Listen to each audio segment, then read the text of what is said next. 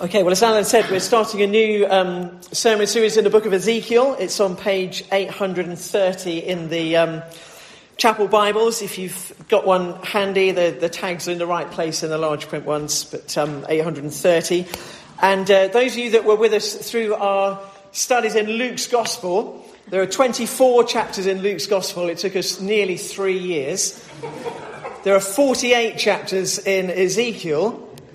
And we're going to do it in 13 weeks. So it's going to be a bit more of a whistle-stop tour than Luke was. And I feel it's rather like trying to stuff an elephant into a shoebox. There's so much to kind of cram in. But we're going to do our best. So I'm going to read. We're sort of covering the first 3 chapters this morning. I'm not going to read all 3 chapters. I'm going to read the first chapter and a bit. And then we're going to have a song, and then we'll sort of unpack it. But page 830, if you're in the chapel Bibles, Ezekiel chapter 1. In the 30th year, in the 4th month, on the 5th day, while I was among the exiles by the Kibar River, the heavens were opened, and I saw visions of God. On the 5th of the month, it was the 5th year of the exile of King Jehoiachin, the word of the Lord came to Ezekiel the priest, the son of Buzi, by the Kibar River in the land of the Babylonians. There the hand of the Lord was upon him. I looked, and I saw a windstorm coming out of the north, an immense cloud with flashing lightning and surrounded by brilliant light. The centre of the fire looked like glowing metal, and in the fire was what looked like 4 living creatures. In appearance their form was that of a man, but each of them had 4 faces and 4 wings.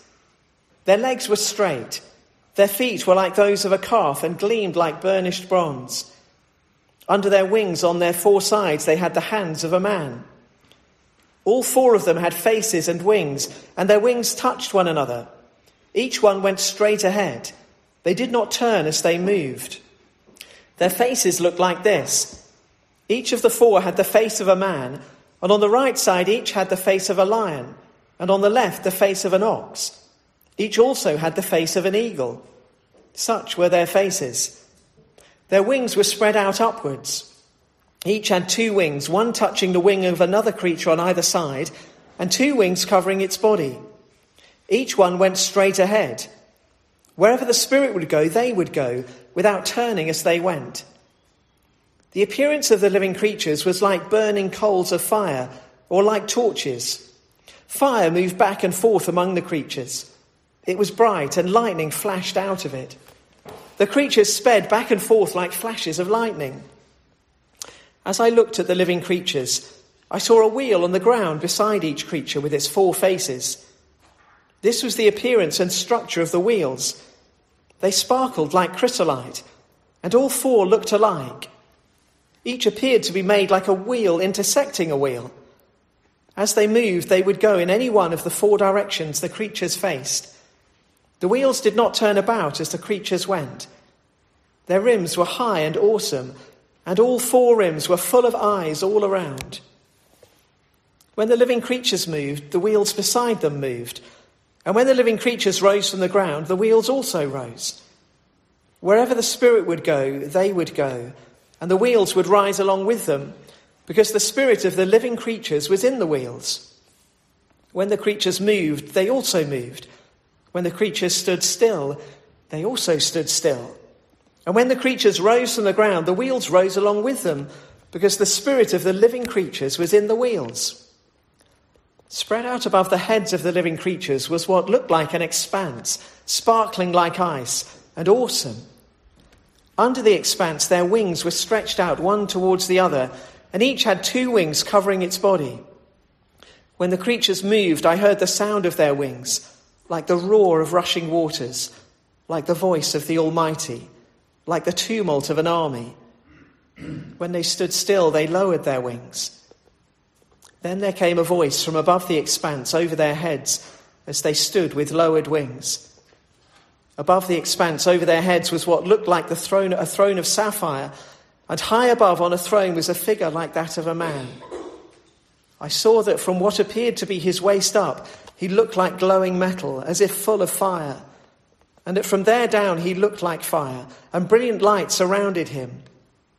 Like the appearance of a rainbow in the clouds on a rainy day, so was the radiance around him. This was the appearance of the likeness of the glory of the Lord. When I saw it, I fell face down, and I heard the voice of one speaking. He said to me, "Son of man, stand up on your feet, and I will speak to you." As he spoke, the Spirit came into me and raised me to my feet, and I heard him speaking to me. He said, "Son of man, I'm sending you to the Israelites, to a rebellious nation that has rebelled against me. They and their fathers have been in revolt against me to this very day. The people to whom I am sending you are obstinate and stubborn. Say to them, 'This is what the sovereign Lord says.' And whether they listen or fail to listen, for they are a rebellious house, they will know that a prophet has been among them. And you, son of man, do not be afraid of them or their words. Do not be afraid, though briars and thorns are all around you, and you live among scorpions. Do not be afraid of what they say or terrified by them, though they are a rebellious house. You must speak my words to them, whether they listen or fail to listen, for they are rebellious." Father, you are a sovereign, holy and awesome God, and we bow down in your presence this morning. We bow down in surrender, and we bow down in humility before your word. And we pray that you would speak and that we would listen. We ask it in Jesus' name. Amen.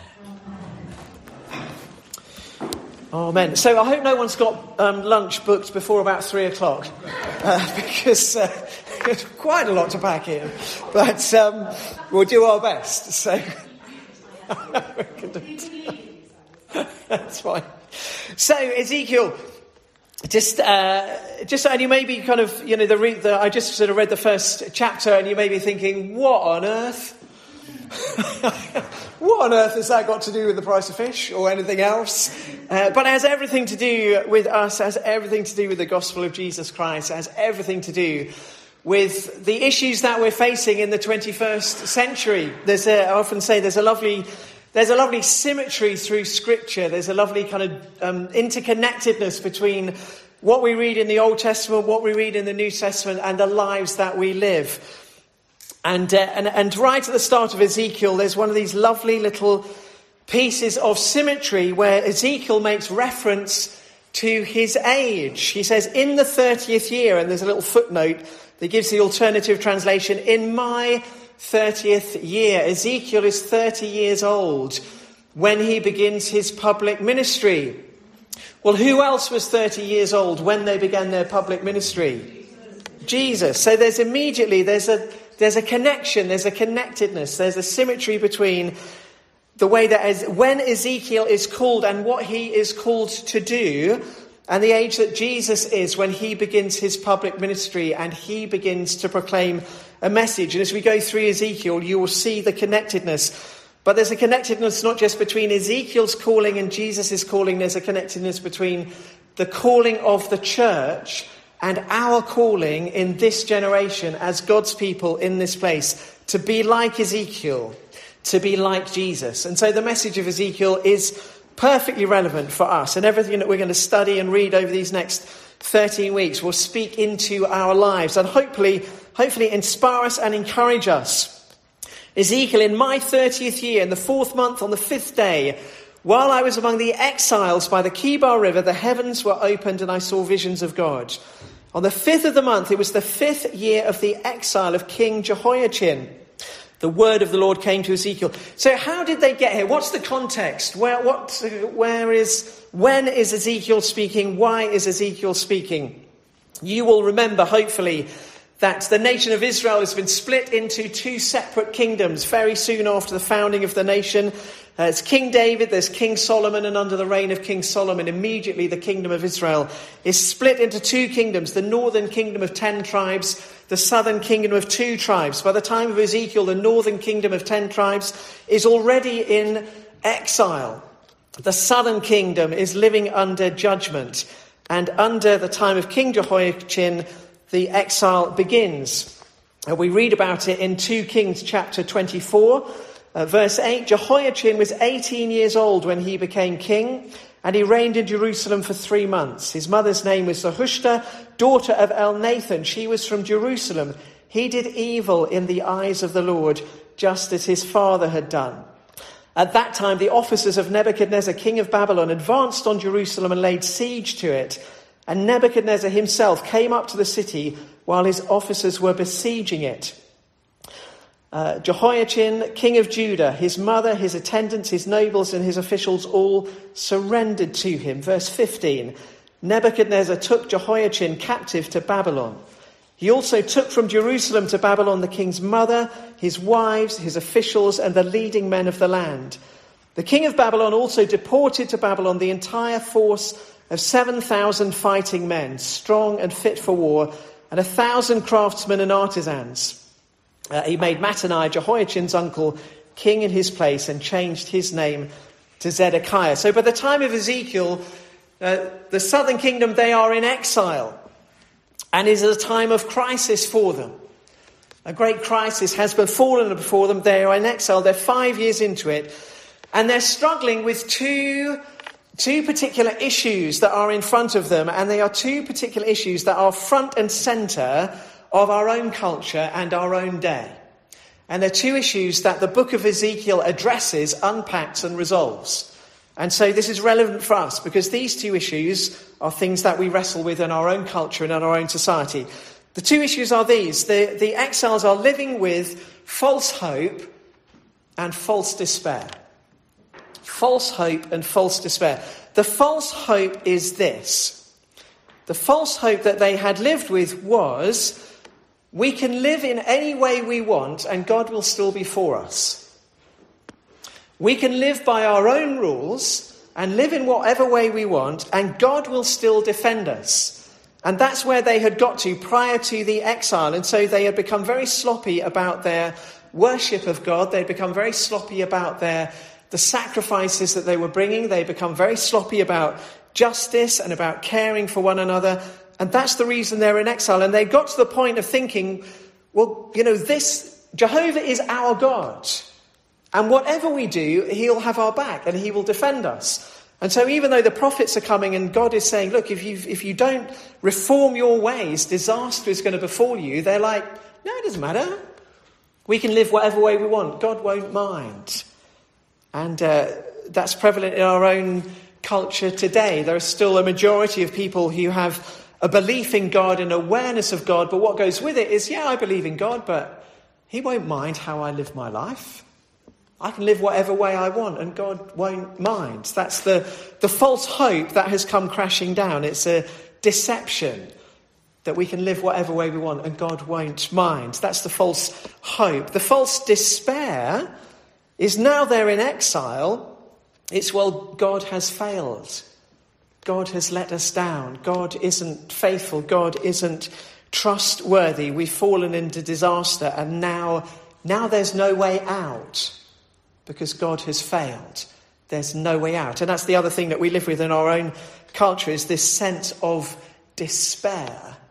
That there's no way out of the crisis that we see in our culture. The sort of surveys of attitudes amongst millennials and young people is a sense of despair for the future because they see the mess that our world is in and they don't see any way out. And so there's this thing of, well, God has abandoned us. God has let us down. There's no hope. So there's a false hope and a false despair, and Ezekiel will address those things. And so Ezekiel is called, and in chapter 1 we have this just this incredible description of something that's indescribable. I found a couple of sort of pictures. Did anyone see the fireworks, the London fireworks on New Year's Eve? Did anyone stay up and watch just kind of watch the fire? Was anyone actually there on the South Bank? I don't suppose they were, but it's pretty impressive on TV to actually kind of be there. Is kind of just you can't kind of take it all in. But imagine you watched that, and then the next day you wrote a letter to someone or an email. You wrote to someone and tried to describe what you had seen. First off, how difficult would it be to describe the fireworks on New Year's Eve? You'd really be struggling for the language to try and describe what you're seeing. And then when you'd written it down and you'd sort of tried to explain it, you'd think, well, actually, no, that's not even the half of what I saw. It's one of those things you can't. There aren't words to describe what you've seen, and when you try and explain it to someone else, you think, it was bigger. And this is what Ezekiel is. He's trying to describe something that's indescribable. And so when you go through chapter 1, what you see over and over again is Ezekiel saying, it was like this. It was like this. It was like a man. It was like wheels that were. He's trying to describe something that's kind of one picture. This is another one. Just they're very different. It's just something that's indescribable. It's a curtain is being drawn back on something divine, and so we're reading it and we're struggling to understand what Ezekiel's kind of talking about, because he's seeing something that is so big, it's so awesome, it's so majestic, it's actually indescribable. And through this chapter we're being taken on a journey, and we'll see where that journey ends in a moment. But it's a journey towards coming into the presence of someone. My niece was married a couple of years ago at Hampton Court. She, my nephew, very wisely or very fortuitously, married a Texan millionaire. So when it came to the wedding, because her dad was paying for it, no expense was spared. So the wedding was at Hampton Court, and it was, you'd never been to a wedding like it. It was just amazing.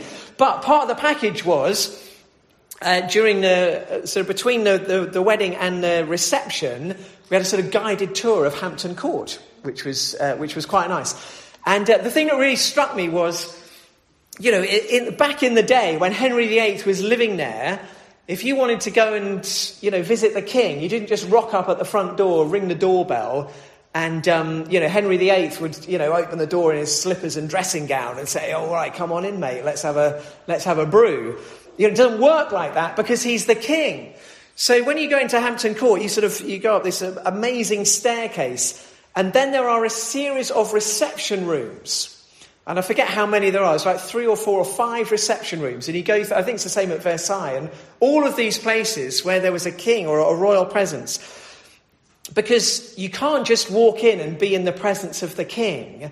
You need to be prepared to be in the presence of the king. And the whole architecture of the building is designed to tell you who you're about to be in the presence of. The whole architecture of the building is designed basically to intimidate you and make you realise who you are and who the king is. And so at Hampton Court, you go through these different rooms, and they're all very, very grand. And you go into one, and you think, wow, this is amazing.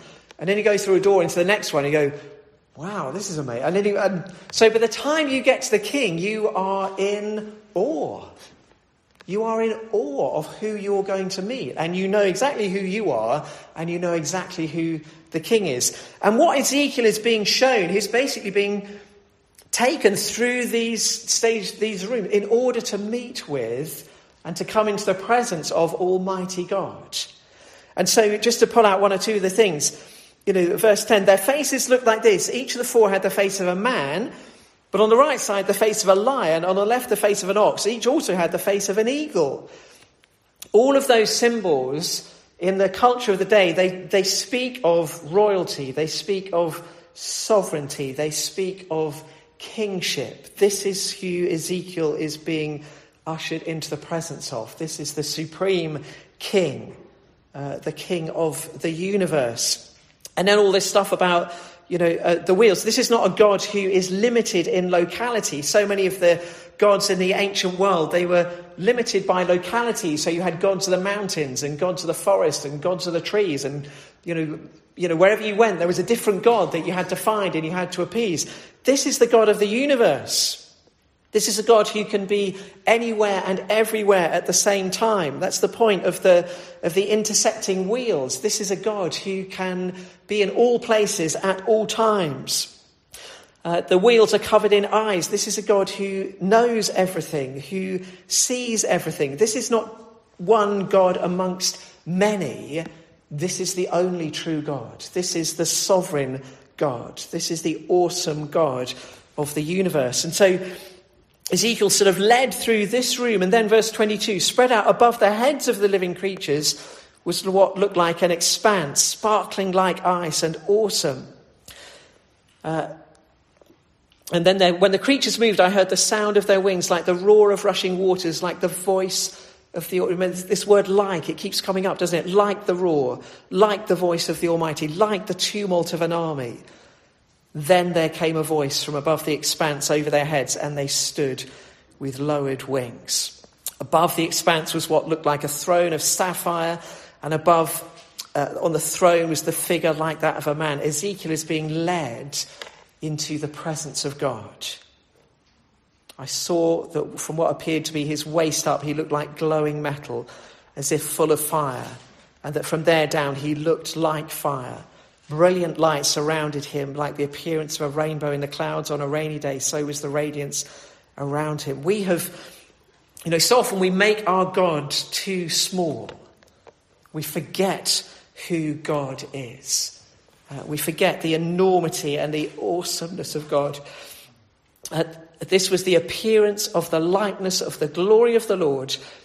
When I saw it, I fell face down, and I heard the voice of one speaking. This whole chapter has been Ezekiel being called, chosen, and led, if you like, through these kind of ante-rooms into the presence of Almighty God. And what's his response? He falls face down. We're so, because of what Jesus has done for us, and because Jesus has opened the way for us to the Father, and because we know that, Jesus is our brother, and we think about God as our heavenly Father, the danger is that we just become overly familiar with the character of God, and we forget his holiness, and we forget his awesomeness. We forget that when we come into his presence, we should fall face down. It's one of the things I think we've, when I was a kid and I went to church, when you went to church, there were pews, which were very uncomfortable.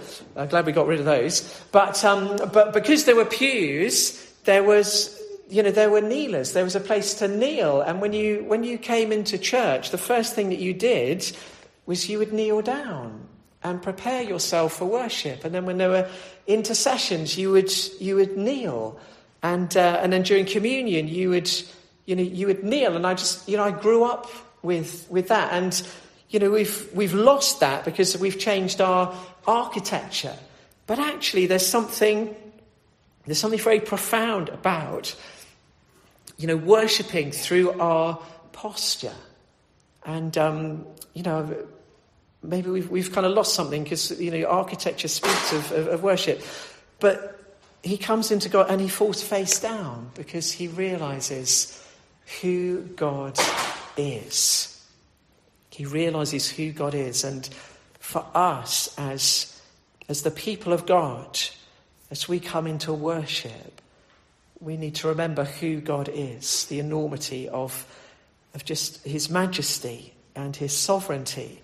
And actually the most appropriate thing is to fall face down in his presence. But then comes God's call. And the whole point of this is because God is calling Ezekiel for a purpose. He's calling Ezekiel because God wants to rescue his people. Remember I spoke before about the two, the false hope and the false despair. The false hope is that we can do what we like and God won't mind. But actually God does mind, because he is holy and he's majestic. And then the false despair of, there's nothing that we can do now. We're lost and we're in despair and there's no way back. And well, actually God cares and God loves, and God is a rescuer and a redeemer. And that's the reason that he calls Ezekiel, because there's a message that he wants to give. So chapter 2 begins, Son of man, stand up on your feet and I will speak to you. As he spoke, the Spirit came into me and raised me on my feet, and I'd heard him speaking, Son of man, I'm sending you to the Israelites, to a rebellious nation that has rebelled against me. They and their fathers have been in revolt against me to this very day. The people to whom I'm sending you are obstinate and stubborn.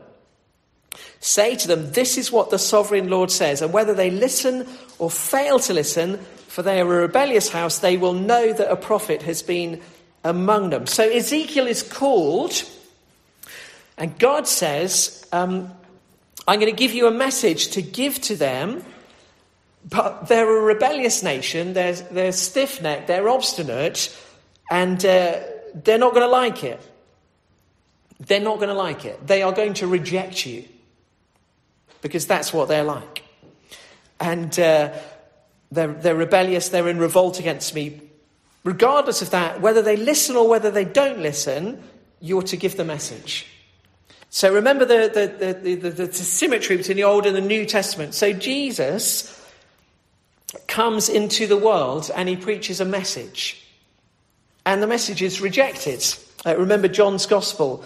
The light shines in the darkness, but the darkness has not understood it. He was in the world, and though the world was made through him, the world did not recognize him. He came to that which was his own, but his own did not receive him. His own did not receive him. Beginning of Mark's Gospel, Jesus' first words recorded in Mark's Gospel. The time has come, he said. The kingdom of God is near. Repent and believe the good news. That's the message. When Ezekiel preaches his message, people don't want to listen because they're obstinate and stubborn-hearted and they reject the message. And God says, don't worry about that. Your job is to proclaim the message, whether people will listen or not, because it is what it is. Jesus speaks his message and for 3 years proclaims the kingdom of God and is rejected, misunderstood at every turn. But Jesus keeps preaching it, whether people listen or not, because it is what it is. For us as the church, we need to proclaim the good news of Jesus and the message of God, whether or not people will listen. And sometimes people will listen and sometimes they won't, but that doesn't matter. The message, it is what it is. I was just, I recorded over Christmas, Chariots of Fire, which was, I think it's like 40 years ago now. Chariots of Fire was first made, but I watched it last night. And I was just struck again. If you know the story, it's of this Eric Liddell, who was a Scottish missionary, but who could literally run like the wind. And in the story, he ends up having to... he's running at the 1924 Paris Olympics, and one of the heats is scheduled for a Sunday. And he won't run on a Sunday. And so in the end, he kind of swaps with Harold Abrams, who is a Jew. So it kind of worked quite well because Harold didn't mind running on a Sunday, and so that's kind of the way it works. But there's this lovely scene where Eric Liddell is called in by the chair of the Olympic Committee, and they're all kind of posh lords and stuff in those days. And there's the Prince of Wales, and they're basically trying to persuade Eric Liddell, to compromise his beliefs so that he'll run on a Sunday.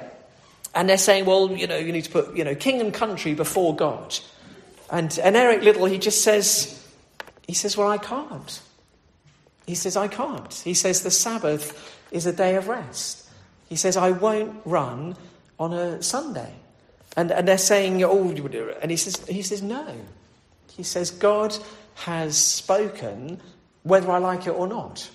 And I can't change that. And that's what's going on. If God speaks, you don't argue. It's like you don't have a discussion about what God has said. If God has said something, you just obey. You don't. You can't enter into discussion. You can't say, "Oh no, but that's too hard. I don't want to do that."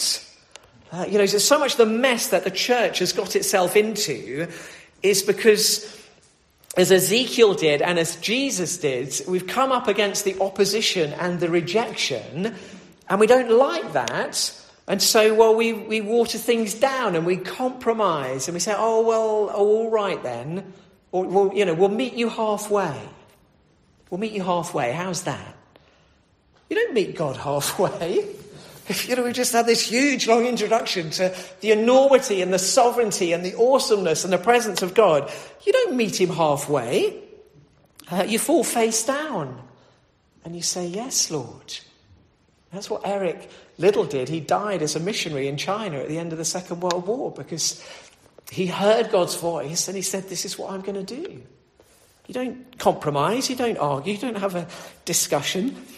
And Ezekiel is told, I'm sending you to an obstinate, stubborn people who are going to reject you. But just tell them anyway, because it's the truth. It's a great message, isn't it? Don't follow Jesus for an easy life. You follow Jesus, you're going to end up being rejected and opposed and ridiculed and mocked because people don't like the message. How are we doing? Oh, all right. Oh, it's not even 12 o'clock. Here we go. So he says, and there's this thing of, Son of Man, don't be afraid of them. Don't be afraid, though briars and thorns are all around you and you live amongst scorpions. Don't be afraid of what they say or terrified of them, though they are a rebellious house. You must speak my words to them, whether they listen or fail to listen, for they are rebellious. And he says, verse 8, but you, Son of Man, listen to what I say to you. Do not rebel like that rebellious house. Open your mouth and eat what I give you. Then I looked and I saw a hand stretched out to me. In it was a scroll which he unrolled before me. On both sides of it were written words of lament and mourning and woe. And he said to me, Son of man, eat what is before you. Eat this scroll, then go and speak to the house of Israel. So what we need to sort of, understand right at the start is Ezekiel is not coming up with bright ideas of his own. He's not kind of looked at the situation and thought, well, we're in a bit of a mess. So the way we could deal with this is, we could try this or we could try that. No, Ezekiel is being called, and then God says to Ezekiel, look, this is what you are to say. I want you to, figuratively, I want you to eat this message. I want you to consume this message, which is my word, and then I want to tell people what you have consumed. And that's what we're called to do as the people of God. We're not called to come up with bright ideas and good suggestions and ways in which we might be able to make the world a better place. We're called to consume God's word and then to speak it.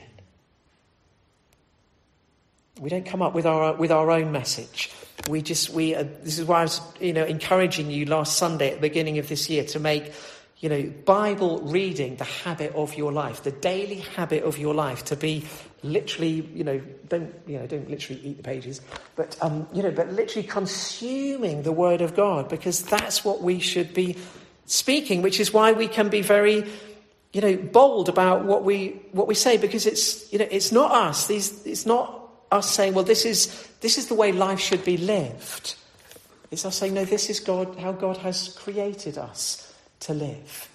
And, God's desire for all of us is, God is not some divine spoil sport. He wants to restrict our lives and hinder our freedom. God wants us to be the best version of ourselves that we can possibly be. God wants us to live the best possible life that we can. And he's designed us and created us, and he knows how we're meant to live and how we're meant to work. And he gives us that message to proclaim. So when we speak the whole message of God, the good news of Jesus Christ, even though it's kind of rejected because people's hearts are stubborn and obstinate and proud, it is good news because God's desire is that we should be the best version of ourselves that we can possibly be. And until we come into relationship with him, we will never know that. So Ezekiel is told, eat this message and then proclaim it. And so that's what he does. And he says, verse 3 of chapter 3, I ate it and it tasted as sweet as honey in my mouth. The word of God, when you read it, it tastes as sweet as honey because it's good news. When you speak it out and you end up getting a good kicking because people don't want to hear it, that's a different matter. But when you consume it, it's the most beautiful thing because it's the words of God. Let me just give you a little bit of hope that we are going to finish reasonably soon. Three more things that I want to highlight from the rest of the chapter. First of all, verse 8. Ezekiel is told by the Lord, he's basically told right up front, look, this is going to be really hard. This is going to cost you dearly. And as we go through Ezekiel, we'll see how much it costs Ezekiel. He says, those who people won't want to listen, even though they're in a mess, even though they're in exile, and even though you're coming to bring them a message to get them out of exile, people won't want to listen. It's exactly the same in our own culture. We have a message of good news. Trust in the Lord Jesus Christ and you will find forgiveness for your sins and eternal relationship with a Heavenly Father who loves you, guaranteed. You don't have to do anything to earn it or deserve it. It's a gift of God through Jesus' sacrifice on the cross. That sounds like good news, isn't it? We preach that and people are still going to give us a good kicking because they don't want to hear it because people's hearts are stubborn and obstinate and proud. And this is what is either verse 8, I will make you as unyielding and hardened as they are. I will make you as unyielding, as hardened as they are. Just a reminder that people aren't going to welcome the message because people don't like it. Our hearts are proud and selfish and we don't like surrendering our own sovereignty to God. That's the big issue for human beings. We've declared our sovereignty of God and we don't want to give it up. And that's why we kick against it. But what God says to Ezekiel, he says, I'm going to make you as unyielding, as hardened as they are. So for us, as the people of God in this generation, we need to be strengthened by God to be as unyielding and hardened against our secular culture as it is against us. That, we're not going to compromise. We're not going to change. God has spoken, and it's not up to us to change it or to compromise on it. Or to brush under the carpet the bits that are a bit too challenging that we don't like. But we won't do it on our own. This is why Jesus said, I'm going to send you my Holy Spirit. Because you're not going to be able to do this on your own. You're going to find yourself in court. And you won't know what to say. But don't worry about what to say when you're in court. Because I will give you the words.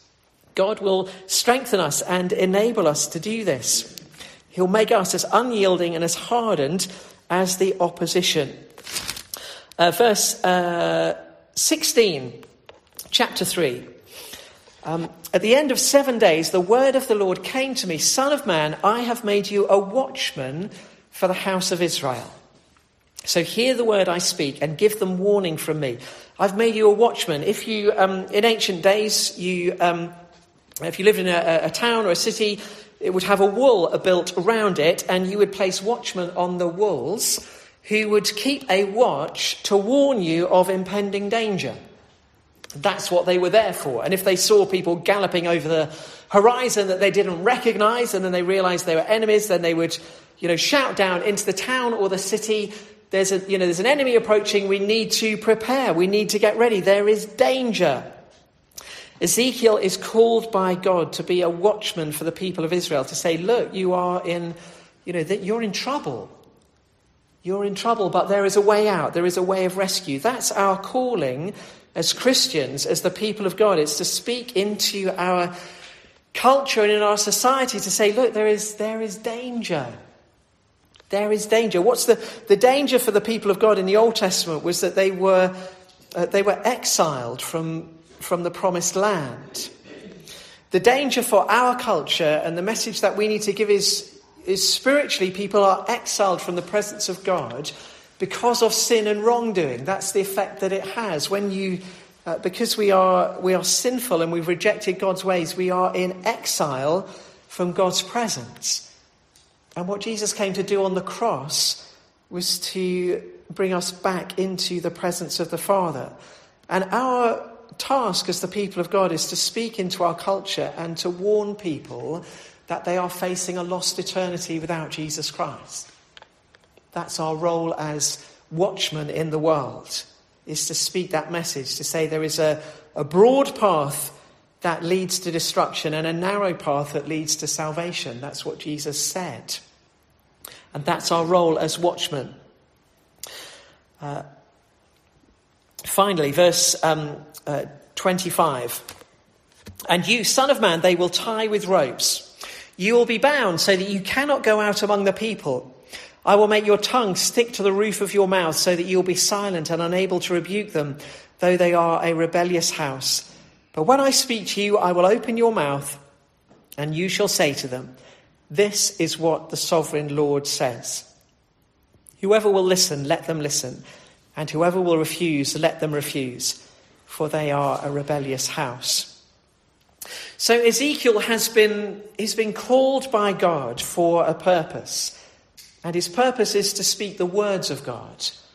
And the words of God will reveal that they will give the lie to the false hope and the false despair that the exiles are living with. The false hope that it doesn't matter what they do, God will still have their back, that is being shattered by the exile. And the false despair that God has abandoned them. The message that Ezekiel will bring is actually God does care how you live.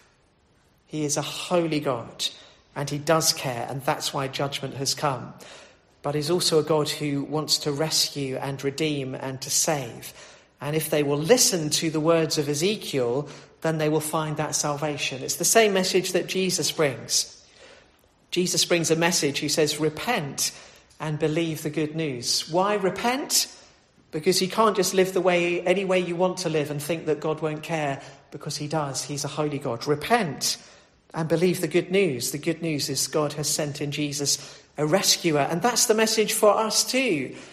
To proclaim a message that actually repentance is required because we are stubborn and hard-hearted and have rejected God's ways. But it's a message of hope because Jesus on the cross has done everything necessary for us to come into relationship with him. But the warning is, it's costly. It cost Ezekiel dearly. It cost Jesus dearly. And if we seek to be faithful to the good news of Jesus, it will be costly for us. But you don't compromise what God has said. You can't compromise his nature. You just have to say it as it is. So let us this morning, as we begin this journey in Ezekiel, be challenged and be encouraged, but maybe also take note of the warning. The warning that without Christ we are in exile from God and will remain in exile from God for eternity unless we choose his path of salvation, which is the path of Jesus. So let's take a moment to pray together, just to take a moment in the presence of God. We've been reminded this morning of the holiness of God, his sovereignty, of Ezekiel, the curtain being drawn back and Ezekiel seeing the majesty of God and falling on his face in worship. And that's the only right and proper response to coming into the presence of God, is to fall on our faces in worship.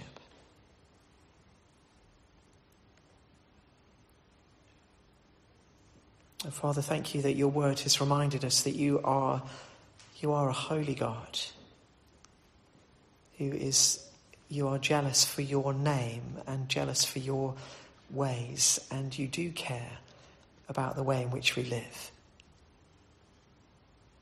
And there is a judgment when we live outside of your will and your ways. There are consequences. But Father, thank you for the reminder that your desire is that we should be the best versions of ourselves, live the best possible life, because that's what you want for us. But that life only comes through surrender to you.